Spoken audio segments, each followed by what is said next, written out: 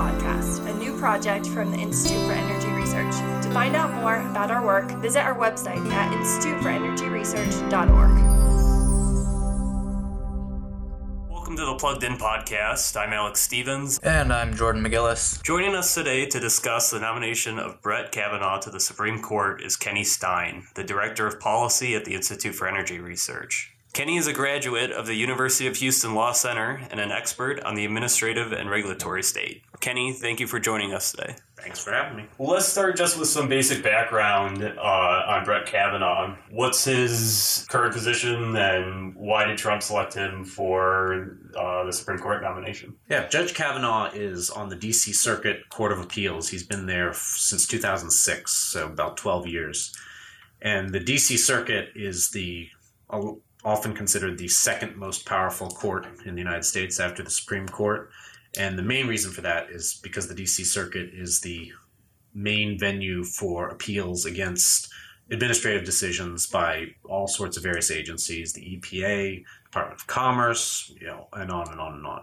So because of that, the D.C. Circuit has an outsized effect on regulatory law and the administrative law generally.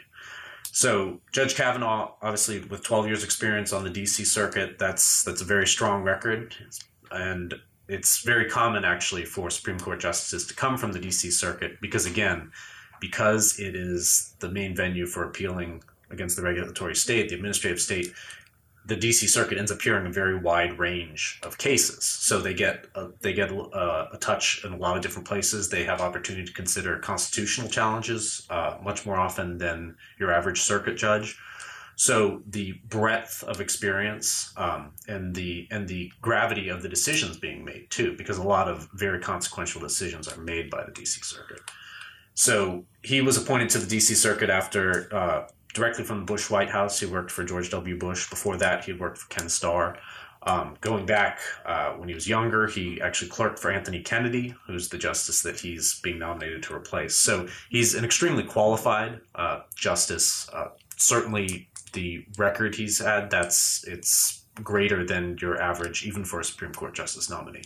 Why don't we just get into your overall assessment of Brett Kavanaugh? What would his appointment mean for administrative law and regulatory law if he were to be confirmed and on the Supreme Court? Well, and that's what's so interesting about Kavanaugh is because he has had 12 years on the D.C. Circuit, he's had an opportunity to consider a huge number of cases on regulatory administrative law. And he's got a long record. He's written a lot of decisions. He's written some dissents. So we actually have a pretty good idea of his judicial philosophy approaching the regulatory state. Now, some of the more hot button social issues and things like that, he hasn't necessarily had an opportunity to weigh in on because those can come from different directions. But as far as the way he approaches the administrative state, he's very careful that there is actual legal justification, like legislative language passed by Congress that says an administrative agency is allowed to do whatever they are doing. He takes a very dim view of interpreting their authority expansively, of making up maybe new authorities, or going back and looking at authorities that have been well understood for decades and reinterpreting them and deciding, actually, you know what, we get to do a lot more under this than we said before.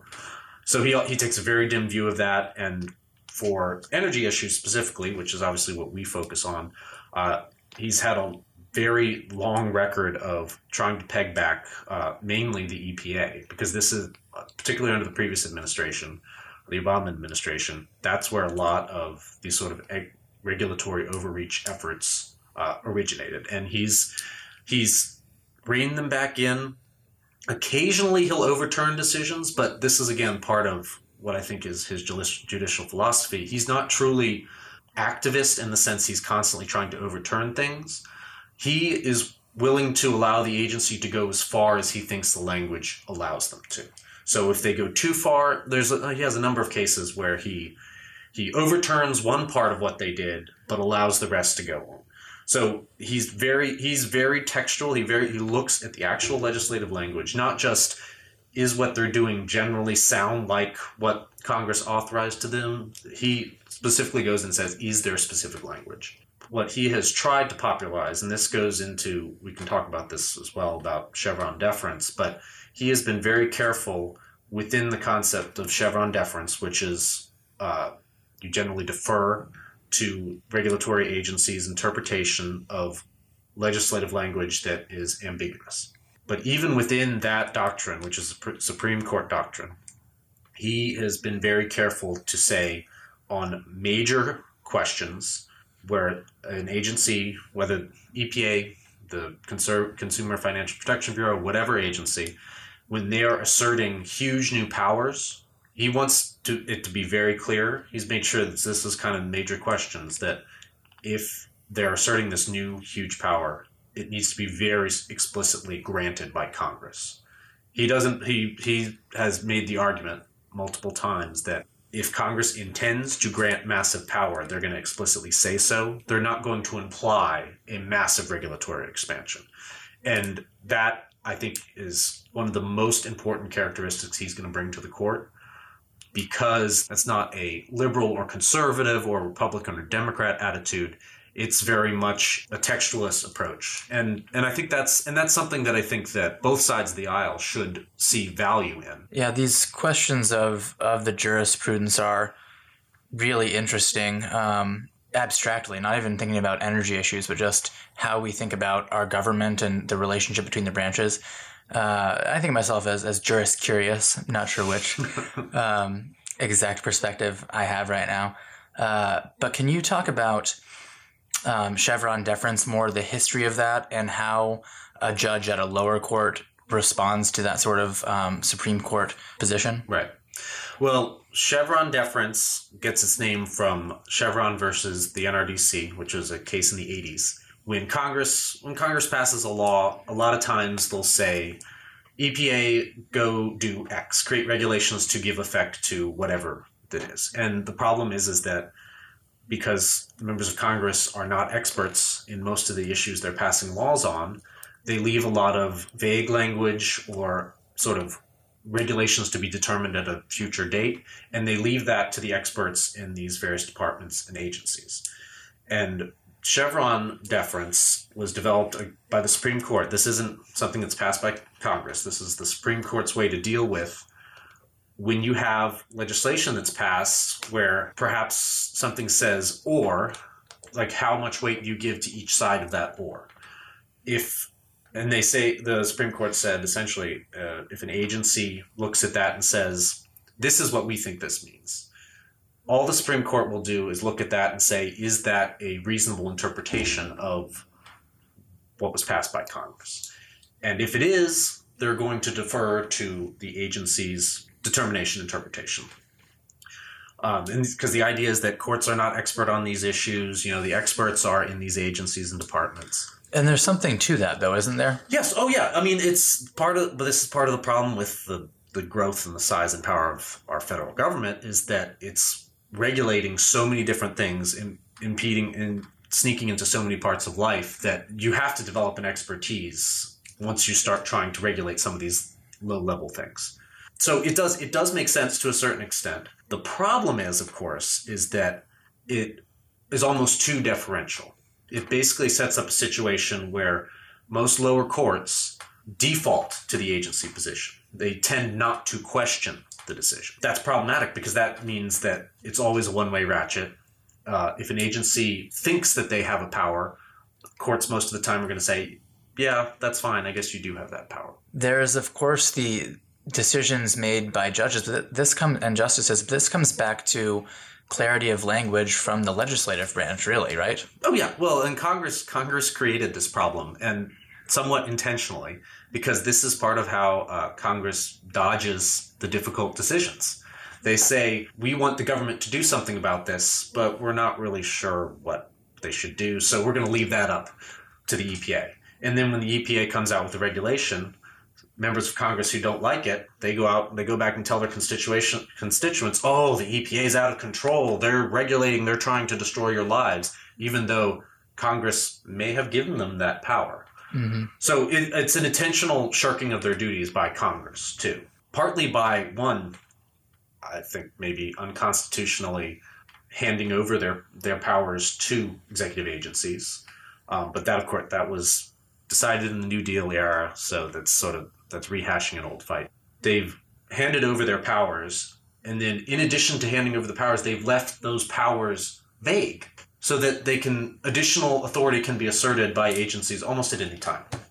Then down the road, it seems like there's long-run political implications for how seriously we treat presidential elections. Then, obviously, even though we're supposed to have separate branches, we're going to put a lot more weight into, obviously, electing the executive because Congress has given away all this authority and everything. Basically. Right. Yeah, right. It's overly strengthened the executive branch. And frankly, that's also been a part of politicizing judges, too, and Supreme Court justices, because if you're handing over so much ambiguous power to the executive, anytime somebody tries to challenge the executive, that's then determined by judges. And that's actually been a long time push by the Federalist Society and other conservative organizations, is to try and create a Supreme Court that's willing to peg back things like Chevron deference, that's willing to tell the executive no sometimes.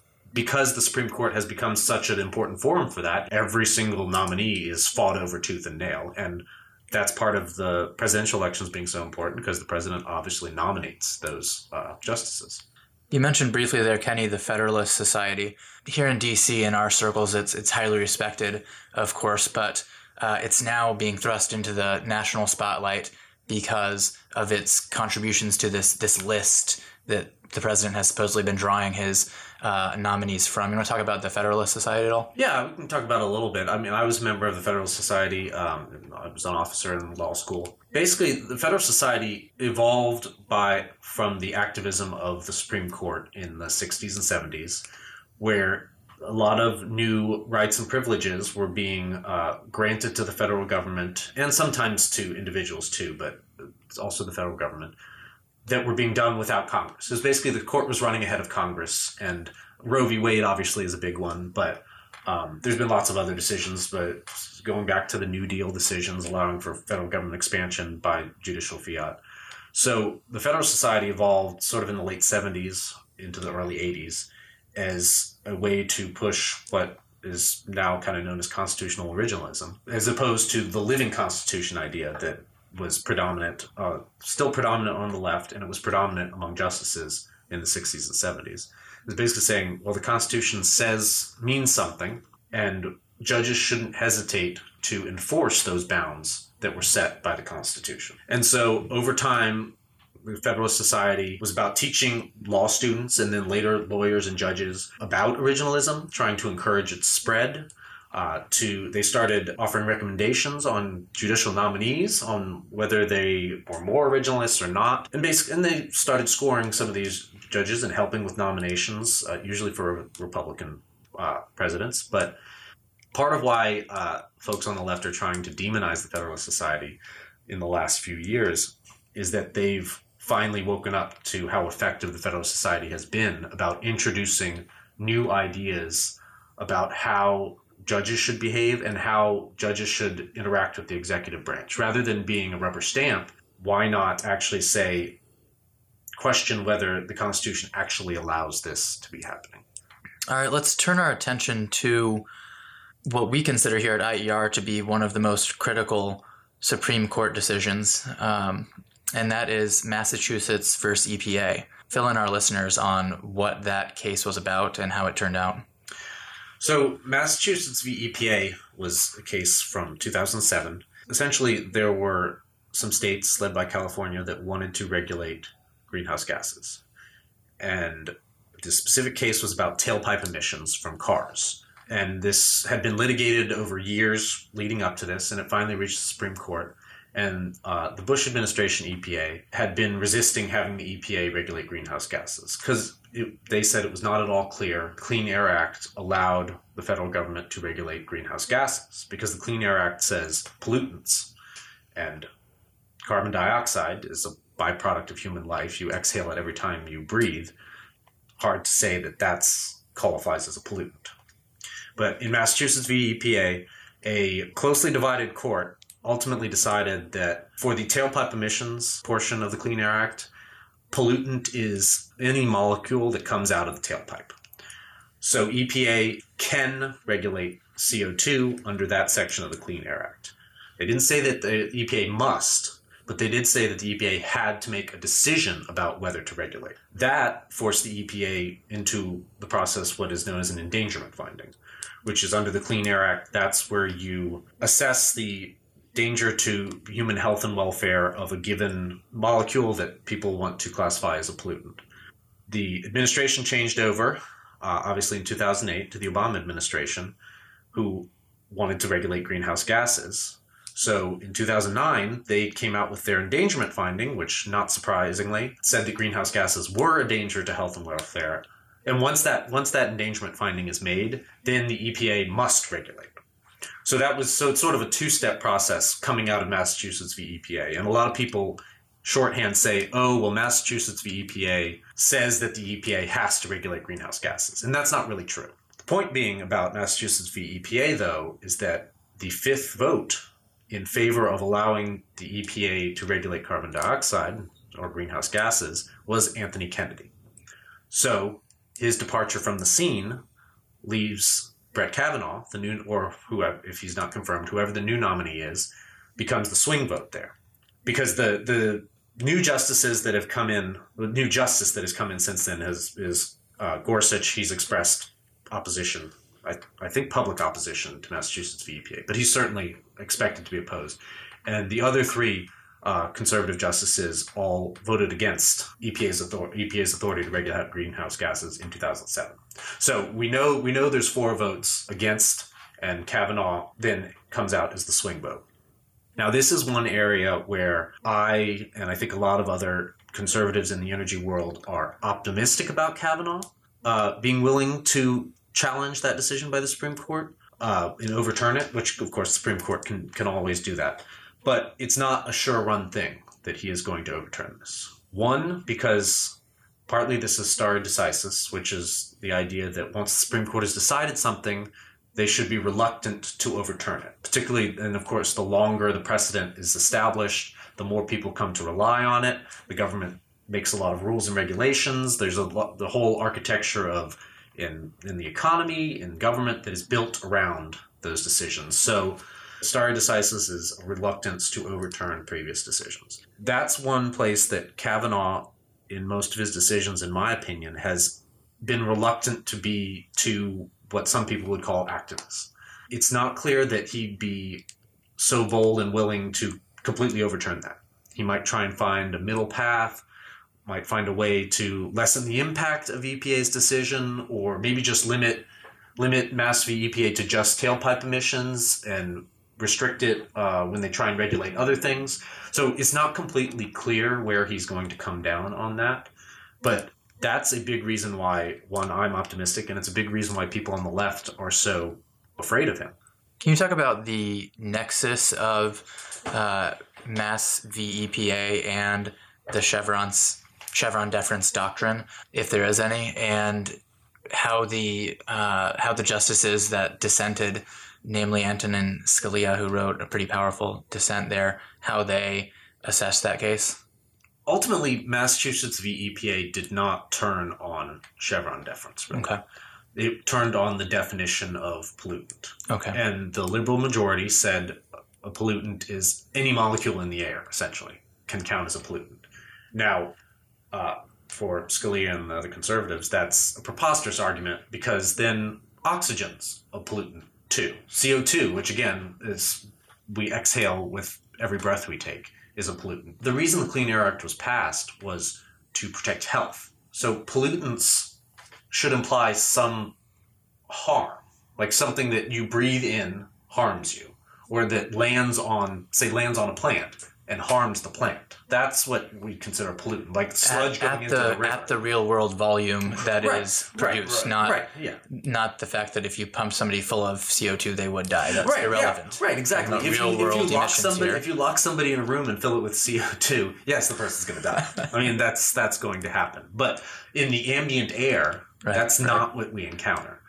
So that's what Massachusetts EPA turned on. It wasn't Chevron. However, the interaction of those two precedents has meant the EPA has been on a rampage the last little over 10 years, because once you give EPA the theoretical power to regulate greenhouse gases, Chevron means that you defer to them when they want to regulate something. It's what gave the EPA so much power in the Obama administration, and it's one of the main things that I think limits actually the Trump administration from being able to roll back a lot of the regulations of the Obama administration. I've got two more questions there. First, looking historically here, let's say that suit never came and the Bush 8 years transpired without EPA ever addressing the greenhouse gas issue. Obama enters in 2009. If his EPA had simply decided to regulate greenhouse gases, would there have been a suit from the other side, or would that have proceeded? Sure. Oh, yeah, that lawsuit, that would have happened. It was going to happen one way or the other. The Obama administration would have started doing an endangerment finding, and someone on the right or an industry would have sued to say, no, you don't have the power under the Clean Air Act to do that. And it would have gone to the Supreme Court anyway. Like this was, there have been, folks on the environmental left have been trying to get the federal government to regulate carbon dioxide since the 90s, since the early 90s. So they were just trying to find a way to get it to court. And then second question, what is the perhaps most logical path to unwinding this complicated spool? Well, one, Chevron deference is actually the easier one to roll back because it's already been heavily criticized by a lot of justices. Even some of the justices on the left have criticized the effect of Chevron. There's been a number of cases since the 80s that have sought to clarify Chevron or pare it back a little bit or give more specific instructions on it to try and salvage it, because it clearly, in practice, it leads to some outcomes that everyone kind of agrees that doesn't make any sense. So the other thing is because Chevron has to be considered in almost every case that deals with the regulatory state. Every term there are multiple cases that the Supreme Court takes and decides on where they do a Chevron analysis, and any one of those, if the court so chose, they could take it up and either entirely toss out Chevron or significantly pare it back or write a new rule for what the standards are for deference to agencies. So that could happen, again, it's up to how far Kavanaugh wants to go. And that's unlike Massachusetts v. EPA, I think on Chevron deference, Kavanaugh has been pretty clear that he doesn't like it. So I think on that front, I would expect that a significant pare back of Chevron to happen very soon, almost as soon as he's seated. Is this going to come up in confirmation hearings? Oh, almost certainly. I mean, he'll certainly be asked about it because he has publicly criticized Chevron deference. So, are there any senators for whom this would be a critical factor? I don't think there's any senators where this changes their vote. Right. I think most Republicans don't like Chevron deference. Democrats, on the whole, do like it. So no, I don't think it changes votes. But it's a way for people to try and controversialize his nomination. Which, if you generate sufficient controversy, that might potentially scare off some senators. Well, for some reason, I suspect there are going to be other topics that are able to spark more controversy. Right, yes. No, I agree. But this will be on the list, yeah. Are there any previous decisions from his circuit court days that actually concern you at all? I haven't seen any yet that are truly concerning. Like I said, there's some cases and some decisions that indicate that he's an incrementalist. That he doesn't really want to completely start canceling things and breaking things the way like a Clarence Thomas. A lot of times Clarence Thomas, even when he agrees in a decision, he'll write a concurring opinion basically saying, I agree with the outcome here, but you know what? This shouldn't exist at all. So I don't see Kavanaugh being that type of person, which, to a certain extent in the sense of, stability and certainty, maybe a lot of people would like that. For me, and I think for IER, who thinks that there needs to be an aggressive pushback against executive overreach, I'm not positive that Kavanaugh is going to be that kind of justice. Now, having said that, he's also been a circuit court justice. This is where he is constrained by Supreme Court precedent. And because he's very careful and textual about this stuff, he's the type of justice who in the D.C. Circuit will make a decision based on the precedents given to him by the Supreme Court. He's not going to be like a Ninth Circuit type judge where constantly being overruled by the Supreme Court. Kavanaugh, in 12 years on the D.C. Circuit, has only had one of his opinions actually overruled by the Supreme Court. What was that opinion? So the only time that Kavanaugh has actually been reversed by the Supreme Court was in the cross-state air pollution litigation, which is actually still ongoing. It's been going up and down from the Supreme Court and the D.C. Circuit, back and forth. Originally, his decision vacated the rule and sent it back to EPA. And the Supreme Court overturned that, said that vacating was too strong, but it did need to be corrected. They didn't completely disagree with Kavanaugh, but reversed part of his decision and sent it back to the D.C. Circuit. And the D.C. Circuit issued a new opinion, and that current opinion is actually on cert to the Supreme Court right now. So we'll see where that goes from here. So if he does get through this confirmation process, he then would be assessing once again, but from a different perspective? Well, that's actually the question. Sometimes justices who have heard a case at a lower court will recuse from the decision at the Supreme Court level. That would be a problem because that case could then come out 4-4. But of course, a 4-4 decision means that the lower court decision stands, which is Kavanaugh's decision. So call that a W. That's a win right there. Right. Were there any other candidates for this nomination that were on that Federalist Society list that you thought might have been better? Well, I actually thought that Amy Barrett would have been a stronger choice, certainly more controversial. The one thing about her, though, is on our issues, on energy issues, she doesn't have much of a record, so it's not completely clear that she would have been great on all those issues. But I think the likelihood of her being stronger on these issues than Kavanaugh was probable. Someone a bit more in the Clarence Thomas mold that you were alluding to. She would have been bolder about turning back executive agencies and taking power back from the executive branch for the legislative branch. So I probably would have preferred her, in total. But Kavanaugh's not a bad decision. Also, with Kavanaugh, we actually have a long decision, and we know what he thinks about the executive branch action, a lot of these environmental rules. Would have been more difficult to do a podcast if it weren't him. Yeah, there's a lot less uncertainty with him. I think we've got a pretty good idea where he's going to be on most of these decisions. The real loss there is the delicious drama we could have experienced if Barrett had been the nominee. It would have been incredible. And maybe they're saving Barrett for to replace one of the liberal justices. Then you've really got drama. Or a little RBG Barrett swap. Yeah, right. Because Kennedy was on a lot of things he was the swing vote, but I'd probably say a good third of his decisions he was pretty firmly on the right side of the spectrum. So in that sense, Kavanaugh is an improvement on Kennedy, because Kavanaugh is going to be pretty consistent on everything. Whereas Kennedy was consistent on some things, and then he was consistently inconsistent on another group of issues. So is it too soon to start looking at who would replace him at the circuit court level and how important that's going to be hugely. This is why originally the filibuster was broken for nominations. The filibuster was busted in order to put a bunch of justices on the D.C. Circuit, a bunch of leftist justices by the Obama administration right at the end, right before the Republicans took over control of the Senate. So right now, the people who are known to be left sympathetic are a pretty solid majority of the D.C. Circuit. It's typically a 3-judge panel, unless they do an en banc. Right. The way the circuit courts work is that you get a 3-judge panel initially.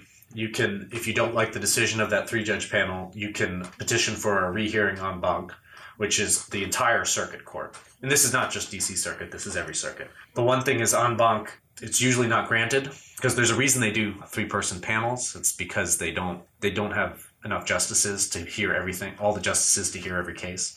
So the only time they'll do en banc is if say, a majority of the other justices disagree with the panel decision, or if it's a very consequential issue and they feel like this needs to be decided by the entire circuit, not just a panel. That en banc is accepted or denied.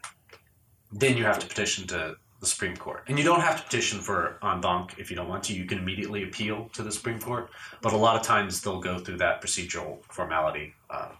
This is outside the purview of anything related to energy, but I'm just interested and I don't know the answer to it.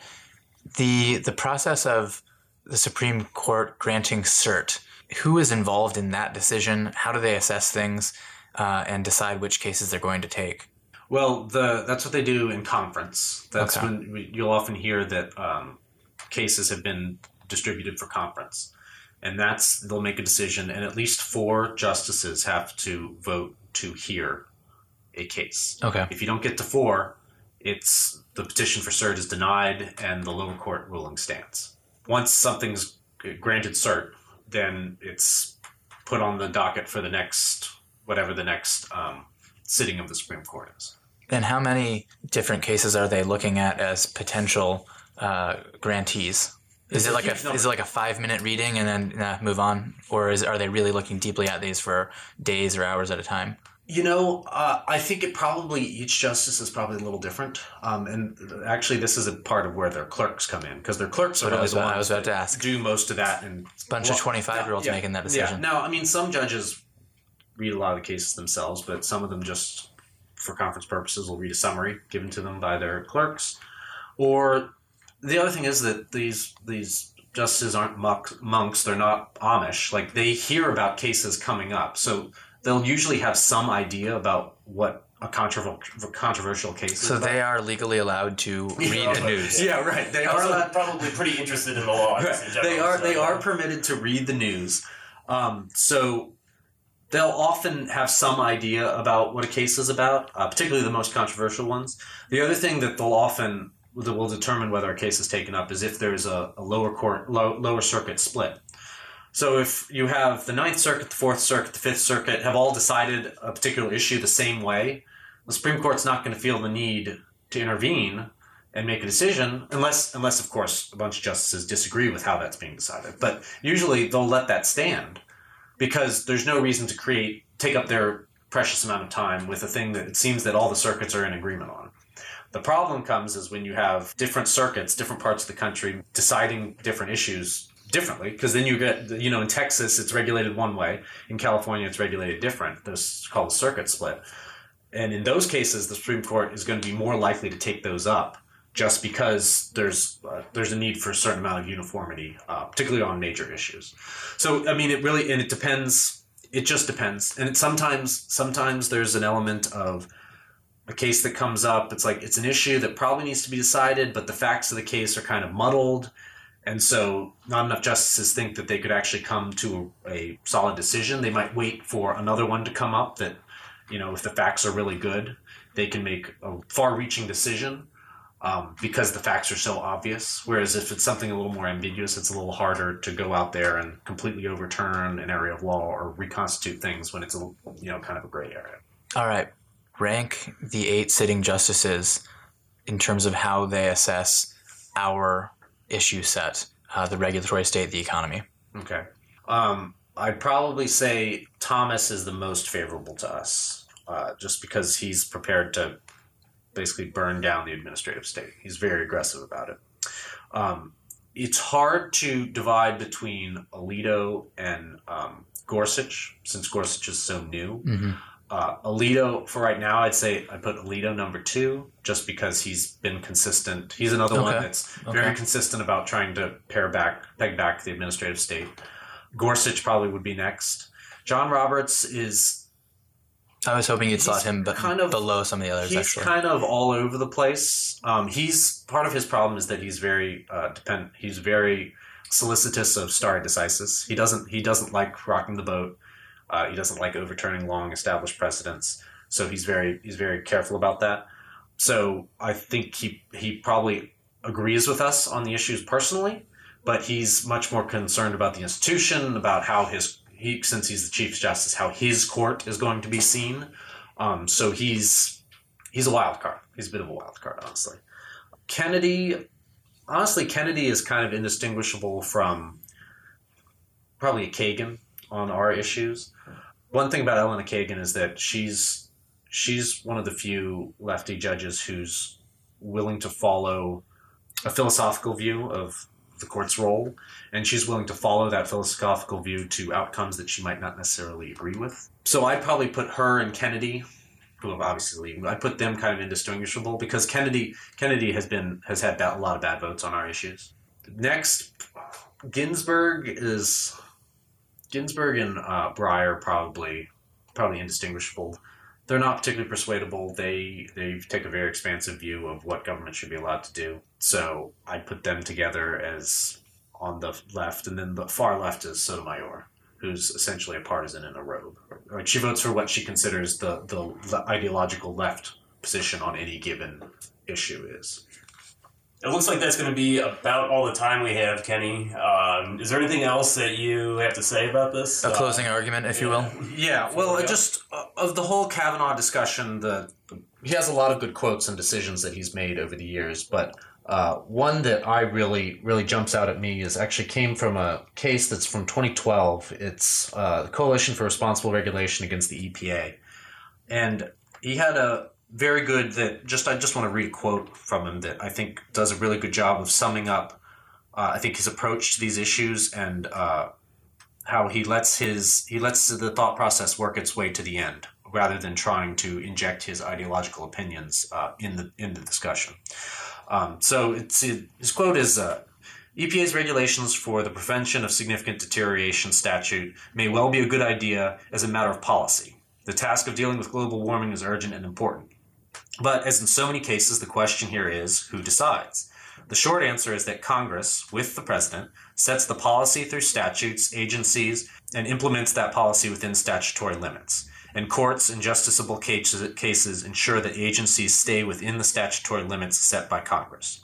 A court's assessment of an agency's compliance with statutory limits does not depend on whether the agency's policy is good or whether the agency's intentions are laudatory. So that's what I see as his approach to all these issues. He's concerned about, did Congress actually give the agency the power to do this? It's not my job to inject my own policy opinions. Judge Kavanaugh, do not set policy priorities. That's Congress's job with a helping hand from the president. All we do is make sure that they are staying within those bounds. That's pretty clear. That comes through strongly there. Thanks for bringing that to the pod today.